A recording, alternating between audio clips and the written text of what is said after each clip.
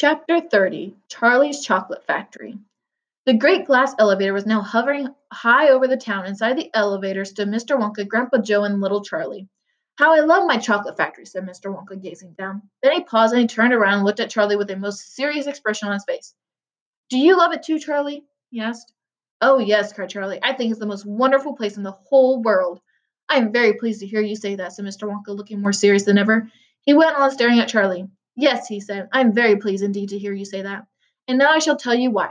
Mr. Wonka cocked his head to one side, and all at once the teeny twinkling wrinkles of a smile appeared around the corners of his eyes, and he said, You see, my dear boy, I have decided to make you a present of the whole place.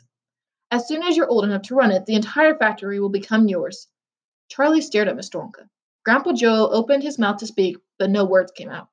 It's quite true, Mr. Wonka said, smiling now. I really am giving it to you. That's all right, isn't it? Giving it to him? Gasped Grandpa Joe. You must be joking. I'm not joking, sir. I am deadly serious. But, why should you want to give your factory to little Charlie? Listen, Mr. Wonka said. I'm an old man. I'm much older than you think. I can't go on forever. I've got no children of my own, no family at all. So who is going to run the factory when I get too old to do it myself? Someone's got to keep going, if only for the sake of the Oompa Loompas. Mind you, there are thousands of clever men who would give anything for the chance to come in and take over for me, but I don't want that sort of person. I don't want a grown-up person at all. A grown-up won't listen to me. He won't learn. He will try to do things his own way and not mine. So I have to have a child. I want a good, sensible, loving child, one to whom I can tell all my most precious candy-making secrets, while I am still alive. So that is why you sent the golden tickets? Cried Charlie. Exactly, said Mr. Wonka. I decided to invite 5 children to the factory, and the one I liked best at the end of the day would be the winner. But Mr. Wonka, stammered Grandpa Joe, do you really and truly mean that you are giving the whole of this enormous factory to little Charlie? After all, there's no time for arguments, cried Mr. Wonka. We must go at once and fetch the rest of the family, Charlie's father and his mother, and anyone else that's around. They can all live in the factory from now on. They can all help to run it until Charlie is old enough to do it by himself. Where do you live, Charlie? Charlie peered down through the glass elevator at the snow-covered house that lay below. It's over there, he said, pointing. It's a little cottage right on the edge of the town. The tiny little one. I see it, cried Mr. Wonka, and he pressed some more buttons, and the elevator shot down toward Charlie's house. I'm afraid my mother won't come with us, Charlie said sadly. Why ever not? Because she won't leave Grandpa Josephine and Grandma Georgina and Grandpa George. But they must come too. They can't, Charlie said. They're very old, and they haven't been out of bed for 20 years. Then we'll take the bed along as well, with them in it, said Mr. Wonka. There's plenty of room in the elevator for a bed. You couldn't get the bed out of the house, said Grandpa Joe. It won't go through the door. You mustn't despair, cried Mr. Wonka. Nothing is impossible. You watch. The elevator was now hovering over the roof of the Bucket's little house. What are you going to do? Cried Charlie. I'm going right on in to fetch them, said Mr. Wonka. How? Asked Grandpa Joe.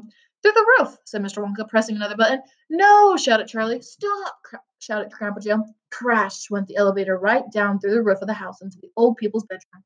Showers of dust and broken tiles and bits of wood and cockroaches and spiders and bricks and cement went raining down on the 3 old ones who were lying in bed, and each of them thought that the end of the world was coming.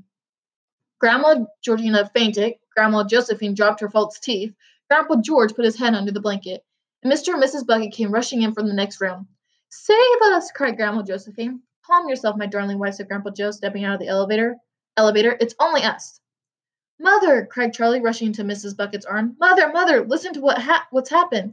We're all going back to live in Mr. Wonka's factory, and we're going to help him to run it, and he's given it all to me, and, what are you talking about, said Mrs. Bucket. Just look at our house, cried Mr. Poor Bucket. It's in ruins. My dear sir, said Mr. Wonka, jumping forward and shaking Mr. Bucket warmly by the hand. I'm so very glad to meet you. You mustn't worry about your house. From now on, you're never going to need it again anyway. Who is this crazy man? Screamed Grandma Josephine. He could have killed us all. This, said Grandpa Joe, is Mr. Willy Wonka himself. It took quite a long time for Grandpa Joe and Charlie to explain to everyone exactly what had been happening to them all day. And even then, they all refused to ride back to the factory in the elevator. I'd rather die in my bed, shouted Grandpa Josephine. So would I, cried Grandma Georgina. I refuse to go, announced Grandpa George. But Mr. Wonka and Grandpa Joe and Charlie, taking no notice of their screams, simply pushed the bed into the elevator. They pushed Mr. and Mrs. Bucket in after it, and then they got in themselves.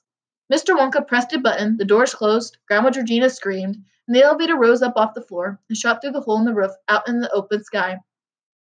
Charlie climbed onto the bed and tried to calm the three old people who were still petrified with fear. Please don't be frightened, he said. It's quite safe, and we're going to the most wonderful place in the world. Charlie's right, said Grandpa Joe.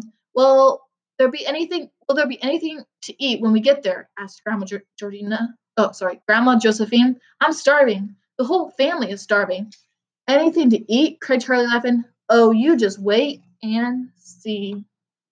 The end.